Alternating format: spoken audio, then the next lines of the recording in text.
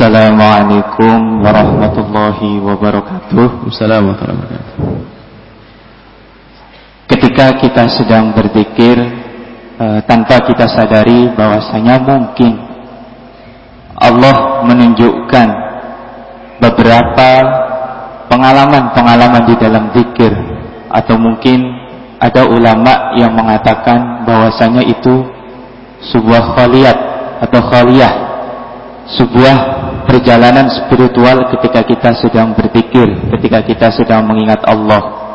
Nah, yang ingin saya tanyakan, apakah kita boleh menceritakan tentang pengalaman-pengalaman yang seperti itu, dan bagaimana kita membedakan pengalaman yang hakiki, pengalaman yang datangnya dari Allah, dan pengalaman yang datangnya dari setan? Seperti itu, Pak Kiai. Terima kasih. Wassalamualaikum warahmatullahi wabarakatuh. Assalamualaikum. Yang pertama, buah daripada dzikir yang menyebutkan adalah Allah dan Rasulnya. Dzikir yang khusyuk, yang sungguh-sungguh, tentu ada buahnya. Nabi menyebutkan ala bi dzikrillahi tatmainnul qulub. Ada ketentraman. Ada istilah dalam dunia tasawuf namanya tajalliyat. Tajalliyat itu apa? Di saat orang membaca firman Allah, membaca dzikir-dzikir, dia menemukan keagungan Allah dan tidak bisa diucapkan dengan bahasa lisan. Yang ada apa? Dirasakan dengan hatinya sesuai yang difirmankan oleh Allah, innal mu'minuna alladzina idza dzukirallahu wajilat qulubuhum. Bergetar hatinya. Itulah pengalaman rohani yang sesungguhnya, ada sesuatu yang dirasakan. Wa idza tuliyat alim ayatu zadatu imana, tambah iman. Berzikir, bergetar hatinya. Getaran hati ada sesuatu yang luar biasa dahsyat, mengguncang anggota tubuh. Sehingga buah daripada zikir itu apa? Akan patuh anggota tubuhnya kepada Allah Subhanahu wa taala. Jadi pengalaman spiritual itu adalah sesaat, tapi buahnya adalah sepanjang masa. Pengalaman yang dibacakan oleh ahli zikir adalah waktu itu. Berzikir ada kekhusyuan, dia menemukan. Di saat membaca satu zikir, tiba-tiba sesaat tiba-tiba orang bisa menitikkan air mata.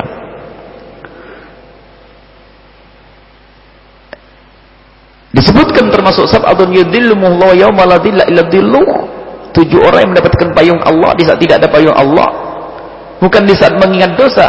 Orang yang menyebut nama Allah, fadat ainah, menyebut nama Allah, bukan menyebut dosa itu. Nah, itulah yang dimaksud di situ. Orang yang mengatakan ada pengalaman spiritual, apa sih yang dimaksud? Adakah tetesan air matamu? Nabi yang menyebutkan itu. Berzikir menyebut keagungan Allah, dibarengi dengan tetesan air mata. Bergetar hatinya. Kalau yang berdosa menangis karena takut neraka, bukan itu yang dimaksud dalam hadis Nabi itu. Orang yang menyebut nama Allah, zikir kepada Allah, setelah itu apa? Fadat ainah, mengucurkan air mata. Bukan ini air mata taubat, bukan, lain, ini babnya lain. Itulah makna. Jadi Allah menampakkan diri di dalam hati seorang hamba, dan makna penampakan Allah jangan dimaknai dengan penampakan yang selama ini diyakini orang nampak jin, genderuwo, demit, itu bukan. Artinya Allah membuka hati seorang hamba yang telah berzikir untuk kenal Allah.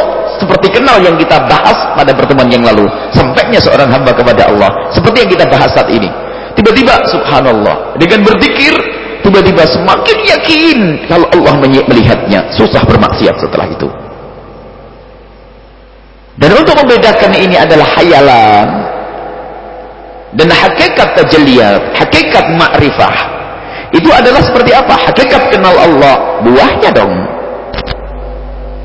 Buahnya. Bahkan orang mungkin sesaat berzikir ada getaran, ada merinding dan sebagainya. Merinding, ada orang mendengar cerita hantu merinding. Bahkan kadang mendengar sebuah sajak atau lagu kita bisa merinding. Akan tapi buah bergetarnya hati di ungkapan hati. Bergetarnya hati hati itu yang menggerakkan sultan di dalam diri kita, raja dalam diri kita adalah hati, sehingga keluar dari zikir subhanallah. Kepada istri bisa mudah untuk senyum, kepada anak peduli tentang pendidikannya, buahnya daripada dzikir, termasuk keyakinan di dalam hati yang semakin kuat. Kata Al-Imam Al-Ghazali rahimahullah ta'ala, untuk menambahkan keimanan bukan dengan dialog falsafah. Filsuf kenal Allah, meyakini akan adanya Tuhan tapi tidak bisa percaya bahwasanya Tuhan ini adalah Allah. Dialog falsafah tidak menjanjikan orang untuk, kenapa? Bukan di situ tempatnya. Tempatnya di hati seorang hamba. Baik, begitulah. Jadi memang benar ada seorang yang berzikir kepada Allah tiba-tiba menemukan ketentraman batin. Dan memang dengan berzikirlah hendaknya kita menjadi ketentraman batin. Dan ketentraman batin itu tidak bisa dinilai dengan berapa harga. Itu tentrem saja. Maka yang berzikir tentrem. Kebahagiaan, senang. Maka nggak ada hubungannya dengan tumpukan uang, gedung megah dan mobil mewah. Tidak ada hubungannya dengan itu. Ketentraman batin. Ada orang yang rumahnya megah, subhanallah, mobil mewah tapi gundah. Tidak ada hari dilewati kecuali dengan kesusahan, macam kekhawatiran. Kaya kok takut melarat, kan aneh. Kaya kan aneh. Kaya takut melarat, pusing dia. Wah, semakin kencang cari duitnya nanti. Sampai, waduh, tidak karu-karuan, tidak pernah menikmati. Ada orang seperti burung, lihat, gaji sehari dimakan sehari, nyantai dah. Bisa candaria dengan istrinya, subhanallah, ketentraman batin. Baik, itulah. Jadi mari kita berzikir dengan kekhusyuan. Makanya untuk sampai kepada kekhusyuan ternyata perangkatnya banyak. Mulai dari baju yang halal, makanan yang halal, tempat yang benar, cara yang benar. Maka itu semua menghantarkan kepada zikir yang khusyuk dan menjadikan hati itu adalah bisa bergetar wajilat, merasa takut kepada Allah Subhanahu wa ta'ala. Dan memang kita harus punya zikir. Jangan sampai kita tidak punya zikir untuk mengasah hati kita. Nggak cukup dengan ilmu ini saja. Cuman manhaj kita ambil dari guru-guru. Zikir pun ada batasnya. Artinya apa? Ada sesaat harus tafakkur. Belajar tetap. Termasuk guru-guru kami, di antaranya termasuk Habib bin Habib Salim Asy-Syatiri, bagi para santri itu kita tuh dilarang untuk banyak wirid. Makanya kita di Pondok Al-Bahjah jangan banyak wirid, banyak belajar. Waktu belajar banyak wirid. Mau apain? Mau terbang beli pesawat 500.000 tiket terbang nanti. Mau apa? Ratibul haddad, wirdul latif, itu zikir ba'da shalah, sholawat setiap saat sudah. Belajar setelah itu. Nah, ini jangan sampai zikirnya itu dengan hawa nafsu. Zikir dengan hawa nafsu. Setiap hari zikir pagi sampai siang, istrinya nggak dapat senyum ini. Bisa saja alasan zikir nggak mau cari duit, istrinya kelaparan. Ya, baik, harus ini. Maka harus ada dipenuhi syarat-syarat zikir yang benar adalah mulai dari dengan rezeki yang halal yang kita makan, kita kenakan dan sebagainya. Baru zikir nanti khusyuk, kita pahami makna-maknanya, maka Allah akan mengirim, Allah akan menampak, membuka hati kita sehingga kita bisa ma'rifat kepada Allah, wusul sampai kepada Allah seperti yang kita bahas tadi. Baca zikir ya, punya zikir ringan setelah sholat harus ada zikir. Adapun zikir praktis setiap saat adalah sholawat. Tapi ada zikir juga lebih dari itu, khusus bukan sekedar sholawat.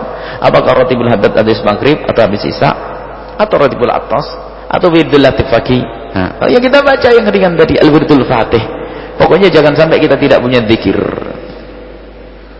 Yang nggak punya wirid itu kirit katanya. Yang nggak punya wirid itu kera, monyet. Monyet nggak pernah wiridan kan? Ya sudah.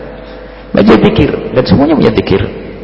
Al-Imam An-Nawawi rahimahullah ta'ala mengumpulkan zikirnya Nabi dalam kitab Al-Adhkar. Kalau kita mengamalkan zikirnya Nabi, habislah waktu kita. Terlalu banyak Nabi punya zikir. Akan tapi kita sekelumit dari zikirnya Nabi dirangkum oleh para ulama, kita baca dalam wirid-wirid yang selama ini kita baca.